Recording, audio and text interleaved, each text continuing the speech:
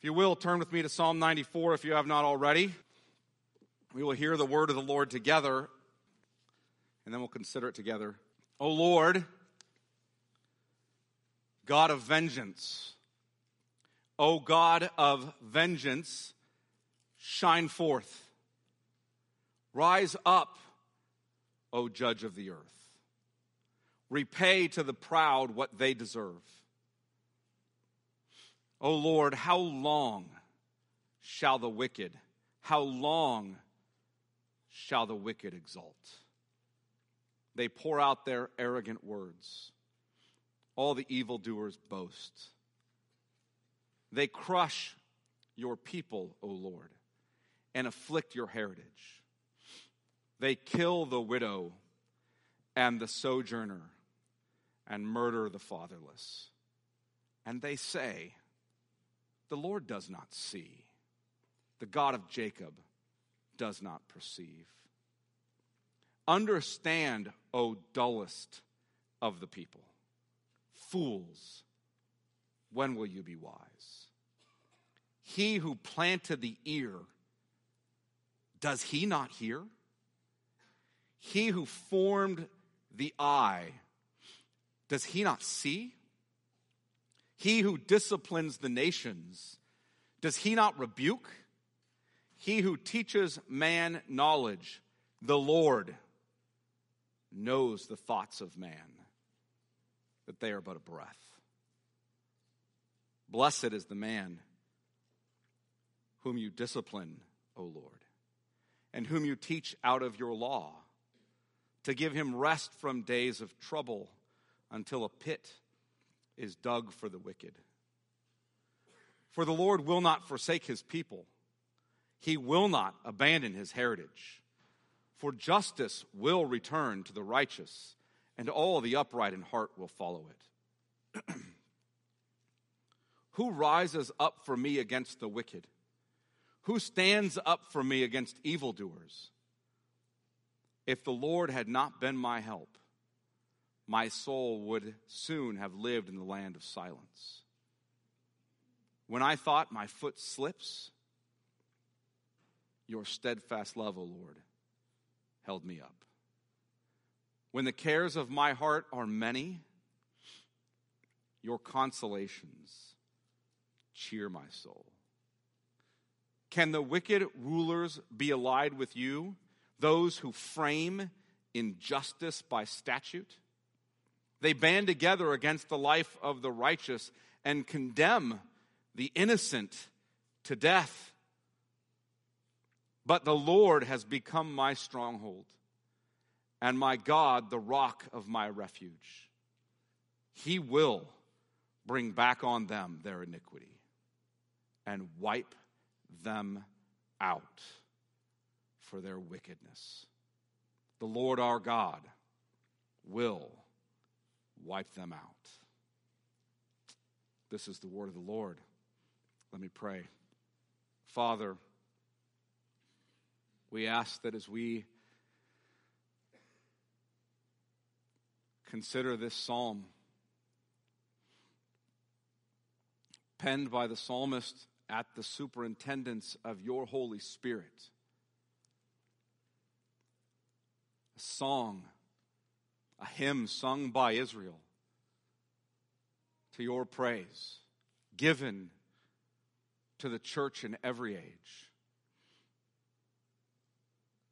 that we might find consolation in the face of injustice, in the fact that you are a God of vengeance and you are a God of grace. May your Spirit speak through your word into the hearts and minds of us as your church. May your Spirit speak through your word into the hearts and minds of those unbelievers who may be here present today. May you convict us of sin. May you cut us deep. And may you heal us with the balm of grace in Christ. We pray this in Jesus' name. Amen. I remember the day that our government enshrined the evil of homosexual marriage into the law of the land. Just after the Obergefell decision at the Supreme Court, the White House was lit up like a rainbow. I was appalled that our president and many of our populace celebrated what is a blatant rejection of God's created order and God's moral law. I remember the day that I sat in a boardroom as the Kern High board, I being a trustee at the time, voted to make transgender restrooms and locker rooms our local policy. I remember when we enshrined into our policy rules about the use of pronouns by staff and faculty for which they could be disciplined if they used the wrong pronoun. I thought surely, when I went into that meeting, that the board would vote against such clear insanity. What yesterday was so obvious to us all, that a man is a man and a woman is a woman, and a man is not a woman and a woman is not a man, suddenly got muddy. I could tell when I walked into the meeting that I was going to lose the vote, most likely. I knew this was the case as our legal counsel informed the board that our insurance company would not cover the board in the case of a lawsuit if we failed to affirm transgenderism. I remember well addressing the board just before the vote. I told them these words: men, all of us were males, men, you may be concerned with the loss of position. You may be concerned with the loss of wealth in a lawsuit. You may be concerned with any number of legal consequences for doing the right thing. But I can tell you with certainty that your ultimate concern today must be that God sees, and God knows, and God will judge your actions here today. I lost that vote as those men cowered before the state rather than before the Lord. I remember when the state of New York passed the most radically pro-abortion law in the United States. They passed a law allowing women to abort a baby for any cause until the day of its birth.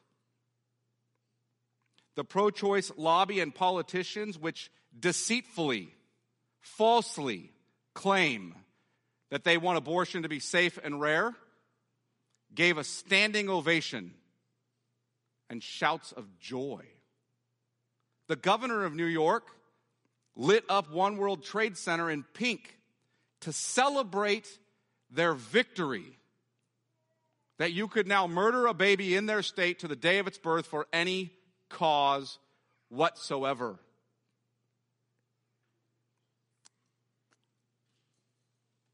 And this is the state that has New York City, its most populous city. Why do I point that out?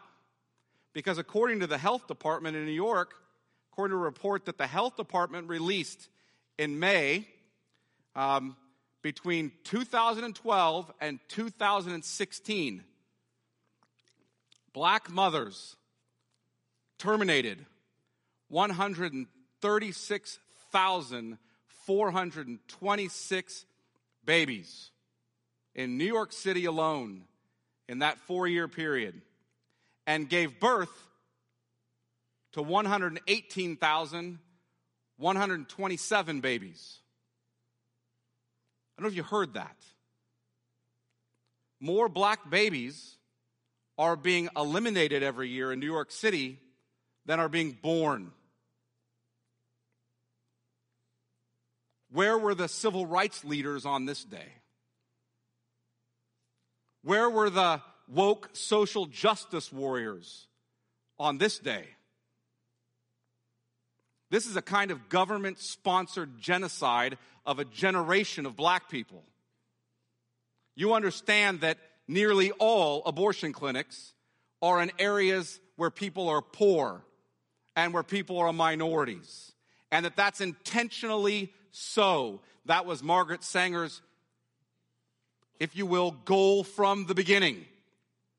She stated quite publicly her desire to wipe out poor minorities. She was in favor of Hitler's eugenics, and she's celebrated as a hero in this country.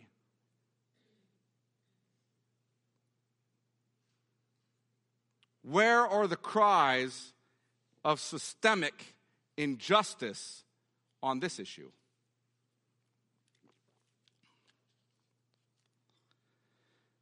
Listen, whether it's our nation's decision to enslave black people, to put Japanese people into internment camps, or to make horrific Supreme Court decisions like the Dred Scott decision or Roe v. Wade or Obergefell, we live in a land where great wickedness has been enshrined into law on more than one occasion. Yet startlingly, and in many regards, we are one of the most, catch this, one of the most just nations in history. But we are not without our share of evil acts. America, even this great nation, remains the kingdom of man. Injustice happens on these great shores. In the face of this, we might be tempted to wonder, does God see? Does God care? Will not the God of all the earth do right? What is our comfort in the face of such injustice?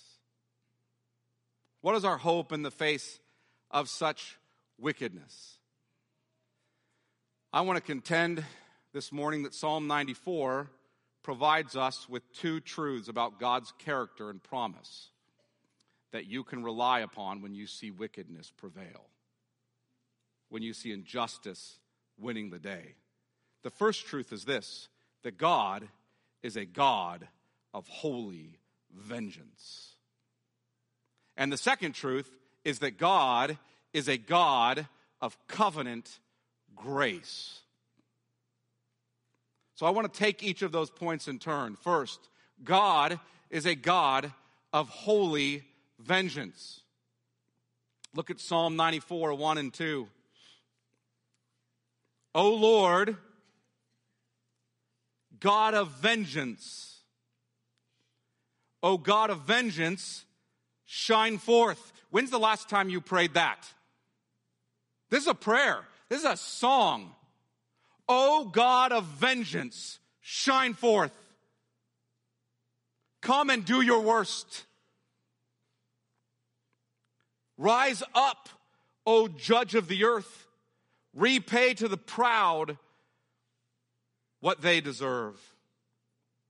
See, God is a God of holy wrath and vengeance. It's said about him numerous times in Scripture. I don't have time to cover them all. Deuteronomy 32 is quite clear. But look forward briefly at Nahum. Nahum, minor prophet, you probably don't look at very often. But Nahum in chapter 1. If you're not familiar with your Bible, Nahum, if you're looking at the minor prophets, is just after Micah. Very short book and just before Habakkuk. Nahum chapter 1. As the Lord speaks to the wicked city Nineveh, you guys remember Nineveh is also the city that Jonah was sent to call to repentance. Later in their history, Nahum prophesies to Nineveh and tells them of their coming judgment. An oracle concerning Nineveh, the book of the vision of Nahum of Elkosh, verse 2. The Lord is a jealous and avenging God. The Lord is avenging and wrathful. The Lord takes vengeance on his adversaries and keeps wrath for his enemies. The Lord is slow to anger and great in power, and the Lord will by no means clear the guilty. His way is in the whirlwind and storm, and the clouds are the dust of his feet. He rebukes the sea and makes it dry. He dries up all the rivers. Bashan and Carmel wither. The bloom of Lebanon withers. The mountains quake before him. The hills melt. The earth heaves before him. The world and all who dwell in it. Who can stand before his indignation? Who can endure the heat of his anger? His wrath is poured out like fire, and the rocks are broken into pieces by him. We live in a day in which we do not often reflect and meditate upon God's holy wrath and vengeance. We don't like to think about it. We avoid thinking about it. Yet we see this theme repeated throughout Scripture from the beginning. From the beginning. God warns Adam and Eve that if they sin, if they rebel against his holy will, against his covenant, and transgress his law, he will pay them back according to their deeds. He will judge them, and they will surely die. And he does judge them, doesn't he? When they eat from the fruit of the tree, he drops the curse on them. And as our representative, their curse is our curse. All of us face the daily consequences of God's righteous wrath that is presently being revealed as a foretaste of the wrath to come. His wrath is presently being revealed as a foretaste of what's to come. What am I referring to? Paul, in Romans 1:18 says, for the wrath of God is revealed, presently, right now, being revealed against all the ungodliness and unrighteousness of men who by their unrighteousness suppress the truth. And then he goes down on to say how they do that, and he goes on to say how God presently reveals his wrath. 3 times, God turned them over to their sin. God gave them over to the impurity of their hearts. God turned them over to their sin. We see God's wrath presently in his turning us over to our sin and its destructive consequences. But that's just a foretaste, as God's wrath is coming in an even greater sense. God will come to finally and fully destroy all evildoers. He will cut down his enemies with a sword from his mouth. He will gather them into the great winepress of his fury, and he will stomp them until the blood covers his robes. That's a picture in Revelation 19. We're not just talking about the Old Testament. This is the God of the Bible. We see God's wrath day to day, but we will see it in the end when he casts his enemies into unquenchable fire. See, the Lord is not to be trifled with. He ought to be feared. The Lord of all the earth will come in vengeance. Now, I want you to catch this, saints, believers. His coming vengeance is one of our comforts. You might be surprised that I said God's vengeance is a comfort for his people. But look back at Psalm 94 and verse 3. O Lord, how long shall the wicked, how long shall the wicked exult? Notice how the psalmist addresses the question of God's vengeance. He does not wonder if the Lord will bring justice. He wonders how long until the Lord brings his justice. And to whom is the Lord bringing his vengeance? The Lord is bringing his vengeance against The wicked. Who are the wicked? Look at verses 4 through 7 of Psalm 94. They pour out their arrogant words. All the evildoers boast. The wicked are those who speak arrogantly about their sin. They boast in their lawlessness, in their foolishness. Who are the wicked? Verse 5, they crush your people, O Lord, and afflict your heritage. The wicked are those who persecute the people of God. They speak falsely and persecute God's people. Verse 6, they kill the widow and the sojourner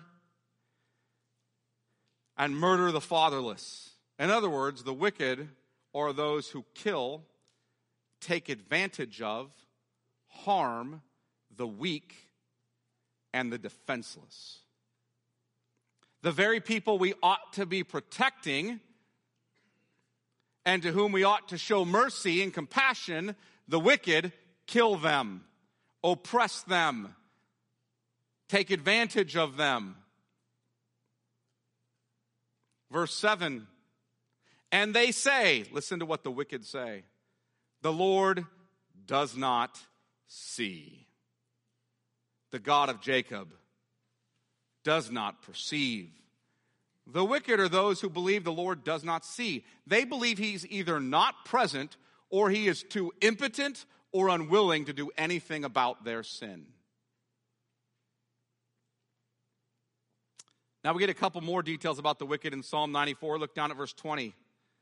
Can wicked rulers be allied with you? In other words, not just the wicked average person, but a wicked ruler. Can wicked rulers be allied with you? Those who frame injustice by statute. In other words, the wicked are those who enshrine their injustice into the law of their nations.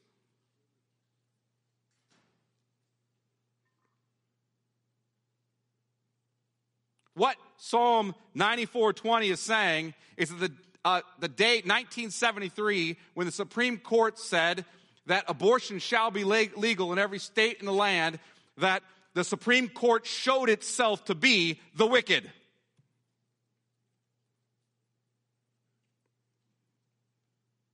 The wicked are those, look at verse 21, they band together against the life of the righteous and condemn the innocent to death. The wicked are those who condemn the innocent to death.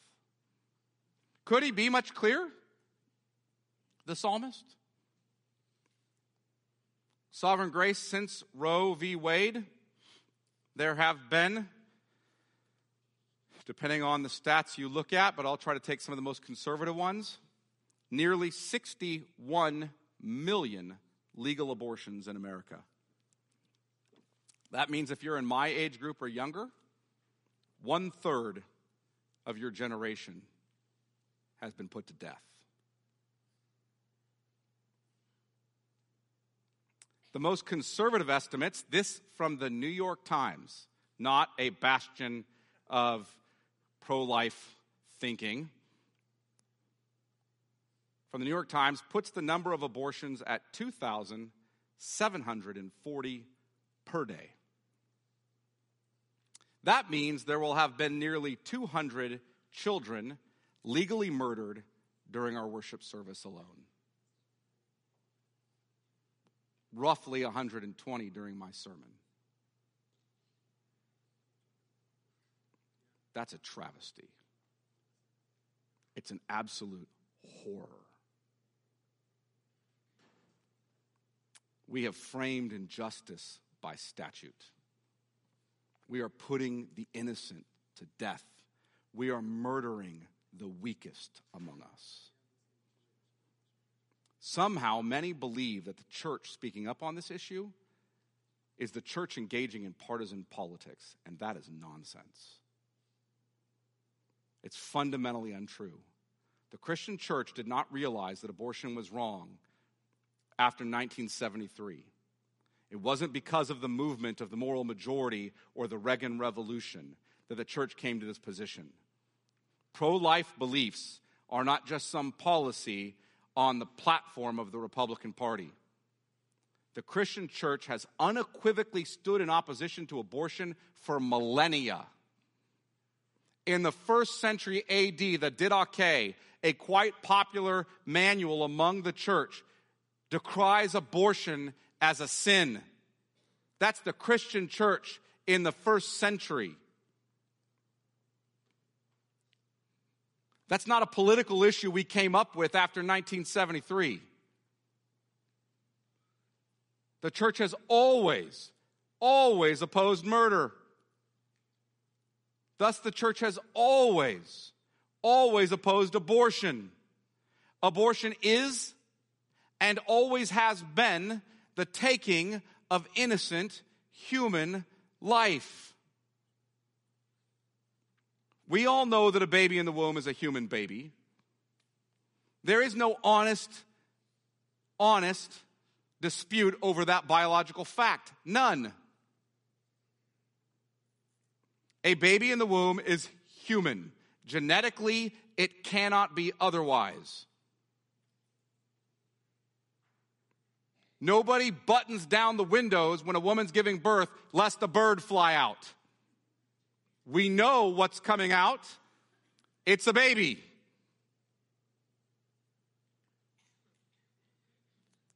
A baby in the womb is human. A baby in the womb is a living human being. I remember a few decades ago when this biological fact was being disputed. We believed that, I remember then as part of the pro-life movement, even in the 90s, we believed that if everyone could just see the truth and admit that these are living human beings, then it would stop. It would stop if we just saw that. But we were wrong. What do I mean by that? We weren't wrong that these were human beings. We were wrong that once people realized that, it would stop. Nearly everyone recognizes this fact now, yet abortion remains, and the argument has just changed. Now the argument is that while they may be living human beings, they are not persons with the right to life until after they're born. And even then, under Virginia's new law, you can kill them after birth if the mother's intent was to abort them. Now the pro-abortion lobby wants to argue that it's not until after birth that a baby is a person, and only persons deserve the right to life. Listen, that's incredibly arbitrary and evil. Every baby is also a person. A baby does not become a person at some point. A baby is a person. There are no human beings who are not human persons. From the moment of conception, a baby is a person. Abortion advocates argue that the baby does not have rights as a person for a variety of reasons. But they all boil down to this. Until the baby is outside the womb, at the choice of the mother, the baby is not a person and thus does not retain the right to live. Listen, if we're going to base personhood on the volition of a mother or on the basis of whoever retains power, where does that kind of tyranny stop? The whole argument allows the strong to oppress the weak, doesn't it? Whoever has power determines who has value. What stops us really from deciding whether or not human beings are true persons based on other criteria? Why can't we decide their personhood based on skin color? We've tried that before. Why not on the basis of gender or religion or intelligence? Some people are making the argument that we should on the basis of intelligence. They're not persons if they're mentally handicapped in some way. Why not on the basis of, or level of financial success? Or maybe the elderly. We have a growingly elderly population. They will outnumber the young soon. We will not be able to fund them at the same levels we currently fund them anymore within a couple of decades. You can almost hear the argument coming that they're not persons anymore. They're a drag on society. They ought to be eliminated.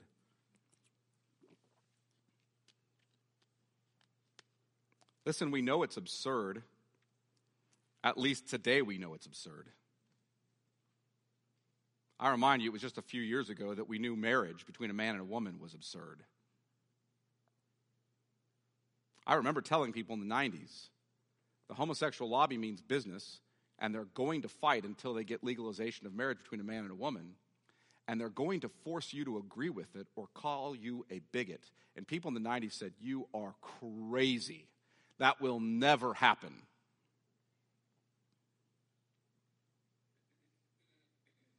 It was even a shorter duration ago that we all knew, as a matter of fact, that a man is not a woman, nor a woman a man. And yet now, if a man sat on the news and proclaimed that, or a teacher states that in a classroom, that person might be in trouble. What kind of craziness is this? Bigots. You're a bigot for saying such an obvious thing. Listen, abortion is not the law of the land because unborn babies are less human. And abortion is not the law of the land because unborn babies are not persons.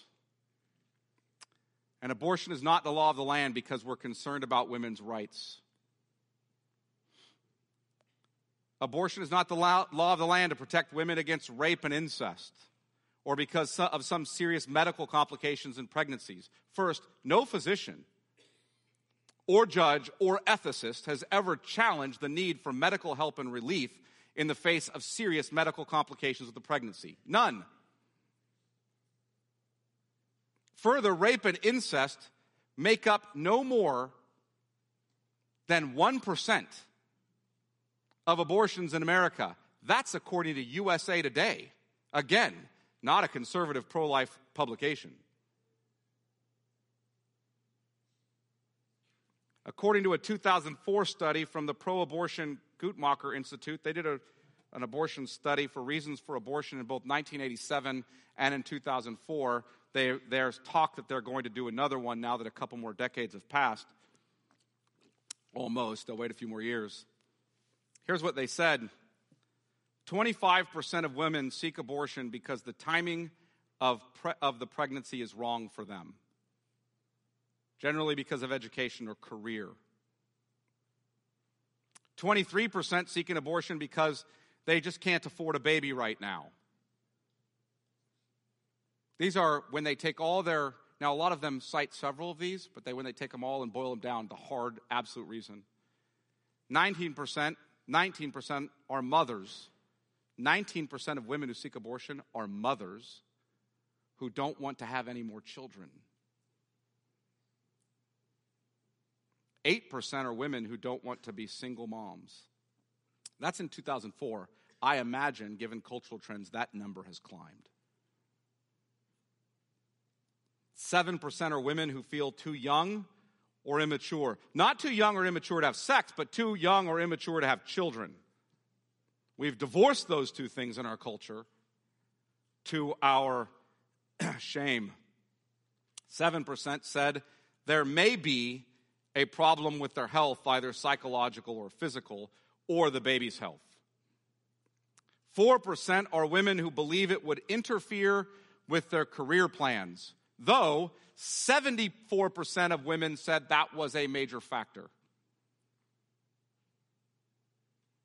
1% of women said their parents or husbands or baby's dad want them to get an abortion. Just under 0.5%. That's 0.5%. Said they were raped. Just under. Abortion is not the law of the land because there was a massive problem with women dying from back alley abortions prior to Roe v. Wade. It's just a fiction. It's a fiction.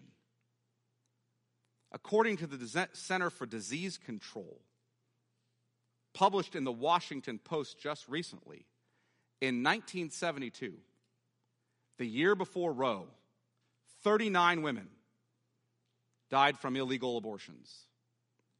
24 women died from legal abortions. Did you catch that? 39 women died from illegal abortions the year before Roe. 24 women died that same year from legal abortions. This notion that Roe v. Wade has saved us from an era of tens of thousands of women dying from back alley abortions is just flatly untrue. It's just a fiction and a scare tactic politically, and nothing more. It's a lie politicians and lobbyists tell you. Abortion is not the law of the land because the Constitution protects the right of mothers to kill their unborn children. You cannot find anything of the sort in the U.S. Constitution. The Roe decision was just pure judicial tyranny. It should have been opposed on every front. And don't think it's because the founders of our country or the framers of the Constitution were unaware that abortion is a thing. It's been a thing for thousands of years.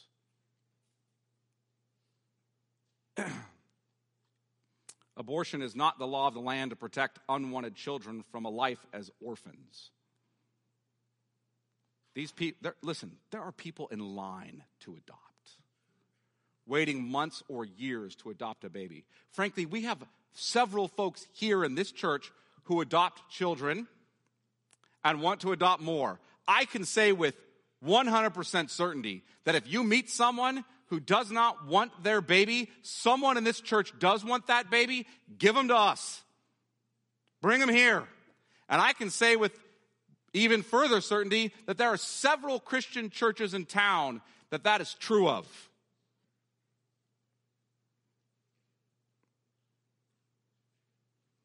So why then is abortion the law of the land? Well, ultimately, because the heart is deceitful above all things and desperately sick.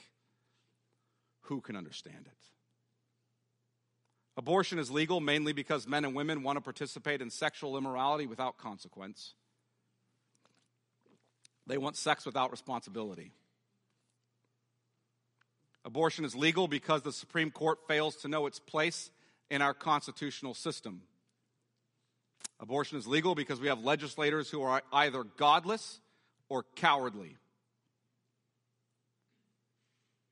Abortion is legal because as our nation has suppressed the truth and unrighteousness, the Lord has turned us over to our sin. This is a terrible, terrible injustice. But in the face of such injustice, where do we find comfort? See, do we find comfort in the next presidential election or the next Supreme Court appointment? Hey, look, court appointments have largely been going the way of the pro-life movement lately.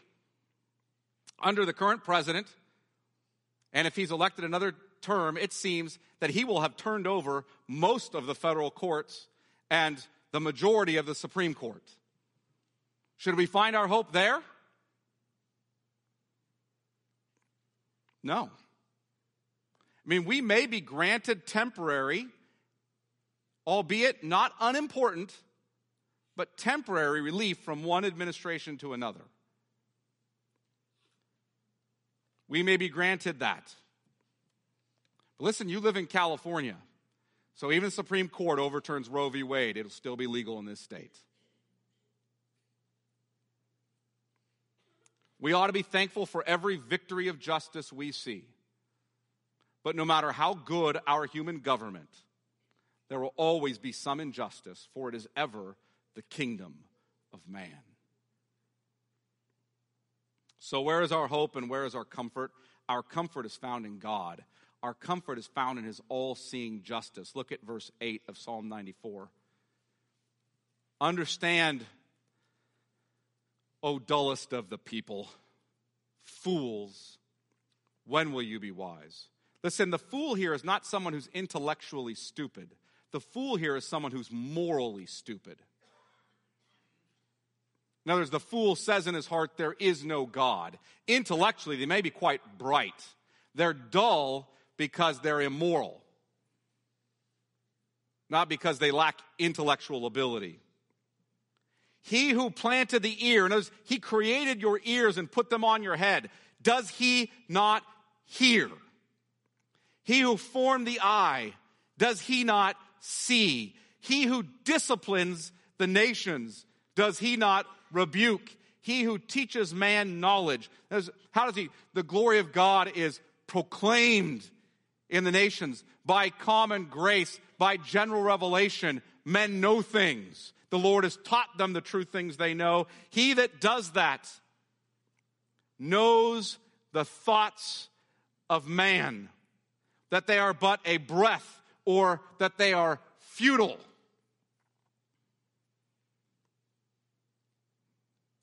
See, the psalmist is confident that God sees, God knows, and God righteously will judge. Look at verse 23. He will bring back on them their iniquity and wipe them out for their wickedness. In case you didn't understand what he just said, he repeats it. The Lord, our God, will wipe them out.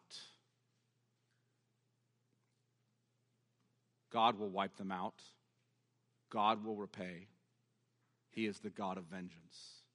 And God's justice, God's wrath, God's vengeance is a consistent comfort for God's people. So, how so? In Romans 12 and verse 19, I want you to hear what Paul says. You don't need to turn there. But listen to what Paul says in Romans 12 and verse 19 as he talks about the persecution believers face. He says this, "Beloved, never avenge yourselves, but leave it to the wrath of God, for it is written, vengeance is mine, I will repay, says the Lord." We don't avoid vengeance because God isn't vengeful. We avoid vengeance because God is vengeful. He will avenge, not us. That's why the kind of behavior where folks participate in blowing up abortion clinics or bringing harm to people who are involved in that is the kind of behavior we as Christians also abhor. The Bible not only commands us not to kill unborn babies, the Bible commands us not to kill the people who kill unborn babies. Vengeance is mine, saith the Lord. He can carry out his vengeance by the sword of the state if he wants, Romans 13, but the bottom line is God will bring vengeance, you don't. The state may, but ultimately only God does. Listen to what he says in 2 Thessalonians 1:5.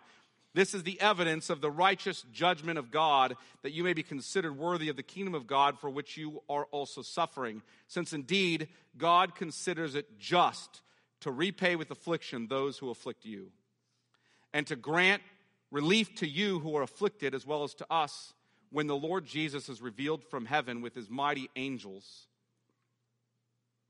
in flaming fire, inflicting vengeance on those who do not know God and on those who do not obey the gospel of our Lord Jesus.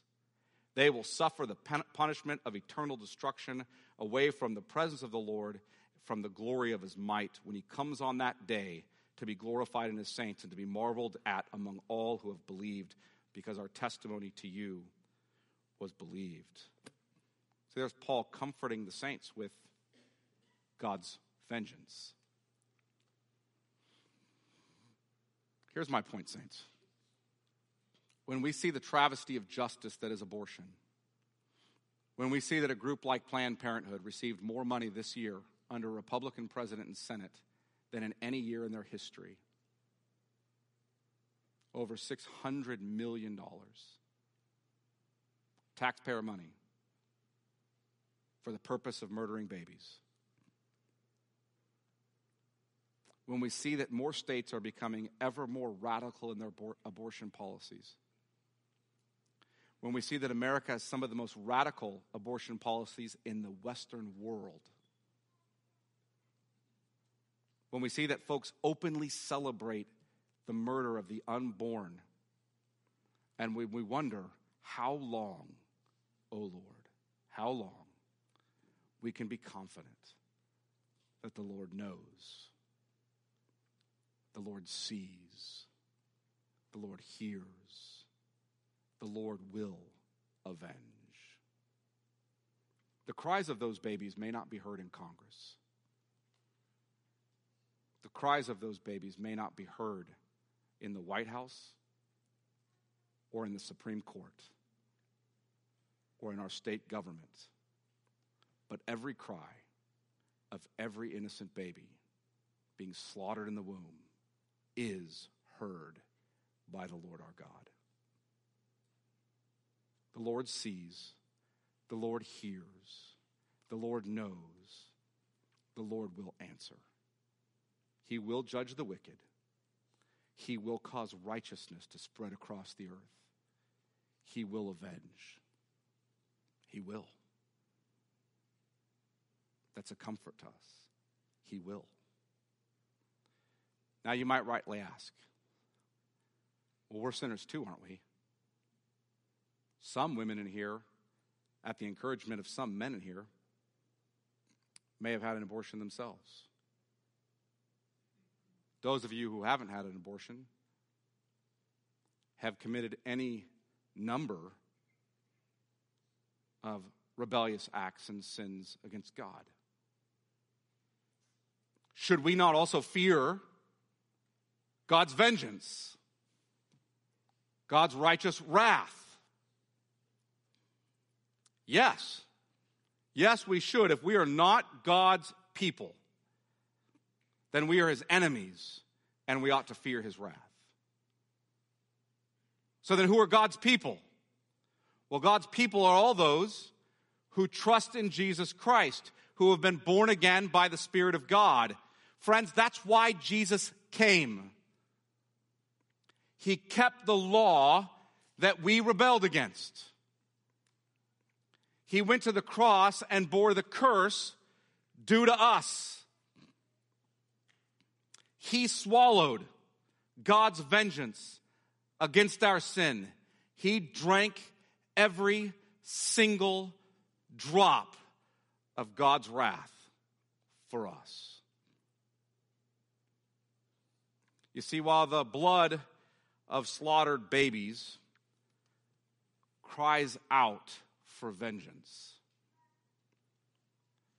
the blood of Christ cries out for peace and pardon and mercy and forgiveness. There is more mercy in Christ than sin in you. Your sin, no matter how vile, no matter how wicked, can exhaust even one drop. It cannot exhaust even one drop of the ocean of God's grace. Not even one. Jesus is our righteousness before God. If we look to him, we are forgiven our sins and counted as righteous in him. And if you are his people, if you're looking to Christ in faith and walk in repentance, then there is good news for you. You can find comfort in God's justice being poured out on Christ on your behalf. In our place, condemned he stood. Yet it's true, as God's people, we still have trouble in this world, don't we? As God's people, we still suffer under the hand of injustice, and we are comforted in this by God's vengeance against his enemies. Further, we're also comforted, secondly, and this point will be short, we're also comforted by his covenant grace. That's my second point this morning. God is a God of covenant grace. In other words, he's promised to be gracious to us, and he has kept the promise, cutting that covenant in the blood of his own Son. Look at Psalm 94 and verse 12. Blessed is the man, in other words, the blessed man is not under the curse or God's vengeance. Blessed is the man whom you discipline, O Lord. Why is that? Because the Father disciplines his children, those whom he loves, and whom you teach out of your law, to give him rest. Pay attention to these words. To give him rest from the days of trouble, until a pit is dug for the wicked. For the Lord will not forsake his people. He will not abandon his heritage. For justice will return to the righteous, and all the upright in heart will follow it. Who rises up for me against the wicked? Who stands up for me against evildoers? If the Lord had not been my help, my soul would soon have lived in the land of silence. When I thought my foot slips, your steadfast love, your hesed, your covenantal love, O Lord, held me up. When the cares of my heart are many, your consolations cheer my soul. Look down at verse 22. But the Lord has become my stronghold and my God, the rock of my refuge. Do you hear these words? Verse 12, blessed. Verse 12, you teach us. Verse 13, rest. Verse 14, not forsaken. Verse 15, justice will return. Also verse 14, not abandoned. Verse 17, the Lord is my help. Verse 18, steadfast love held me up. Verse 19, your consolations. Verse 22, stronghold, rock of refuge, my God. Do you hear it? The Lord has promised, covenanted grace to you. He will fulfill it. He will give justice to his enemies and give grace to his people. Listen, that is God's pure kindness. We're rebellious sinners. We deserve no better than our neighbor. When a woman walks into an abortion clinic blinded by her sin and rebellion, she is no more disobedient in that moment than you and I have been. I'm not saying that every sin is equal. We all know that there are weightier matters of the law. You know that if you steal a stick of gum, that is not as bad as if you shoot the cashier on the way out. We know that.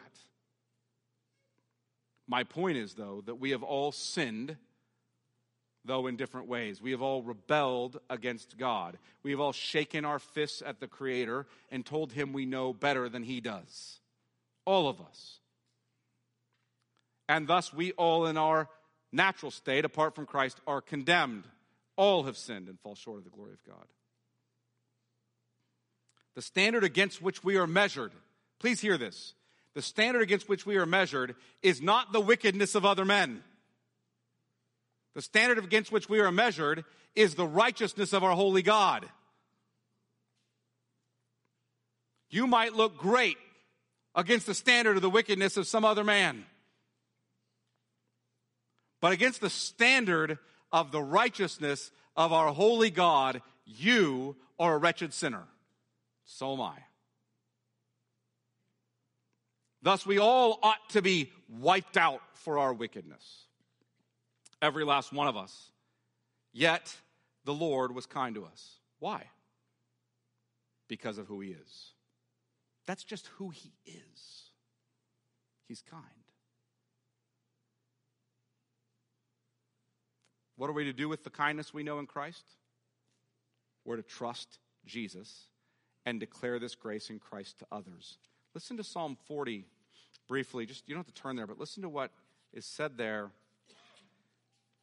in verses 4 and 5. from David, "Blessed is the man who makes the Lord his trust, who does not turn to the proud, to those who go astray after a lie.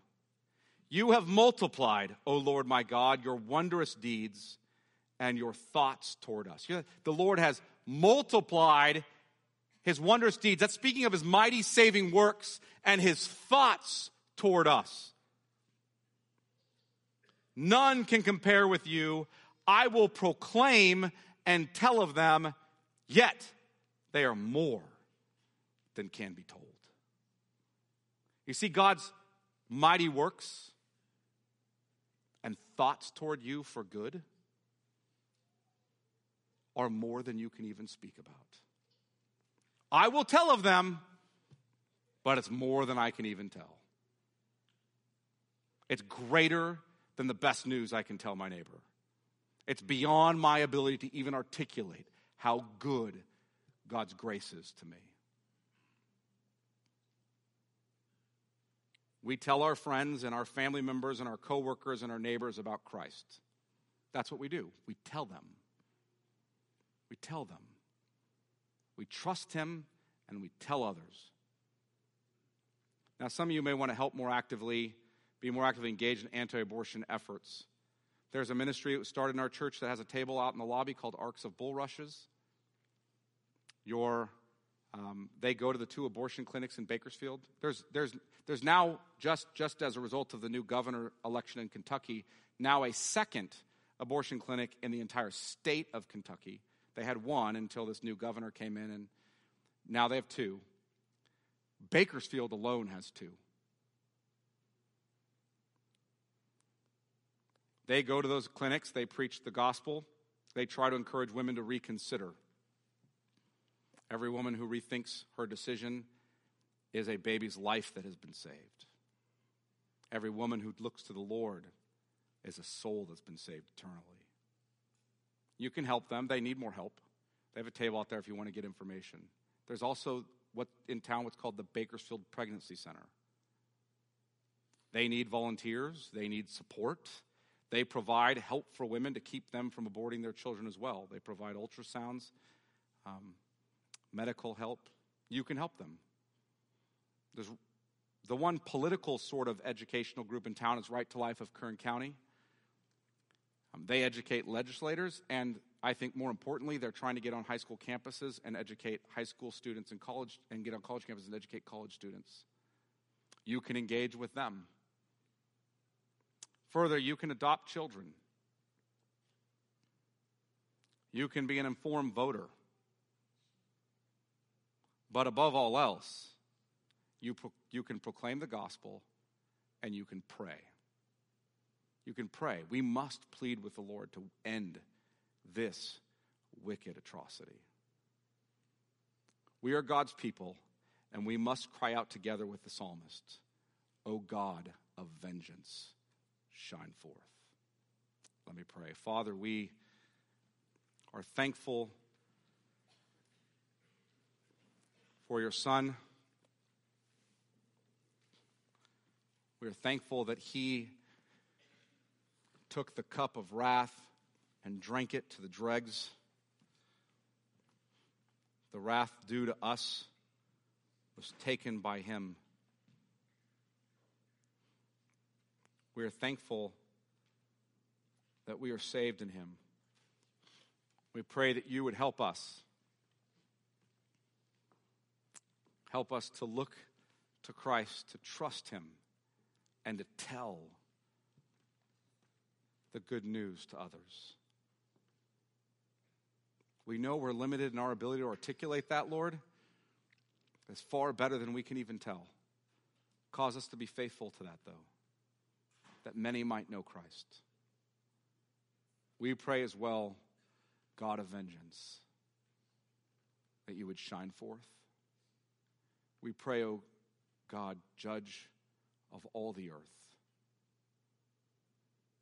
that you would do right. Rise up even now in this country and end this sin. We pray this in Jesus' name. Amen.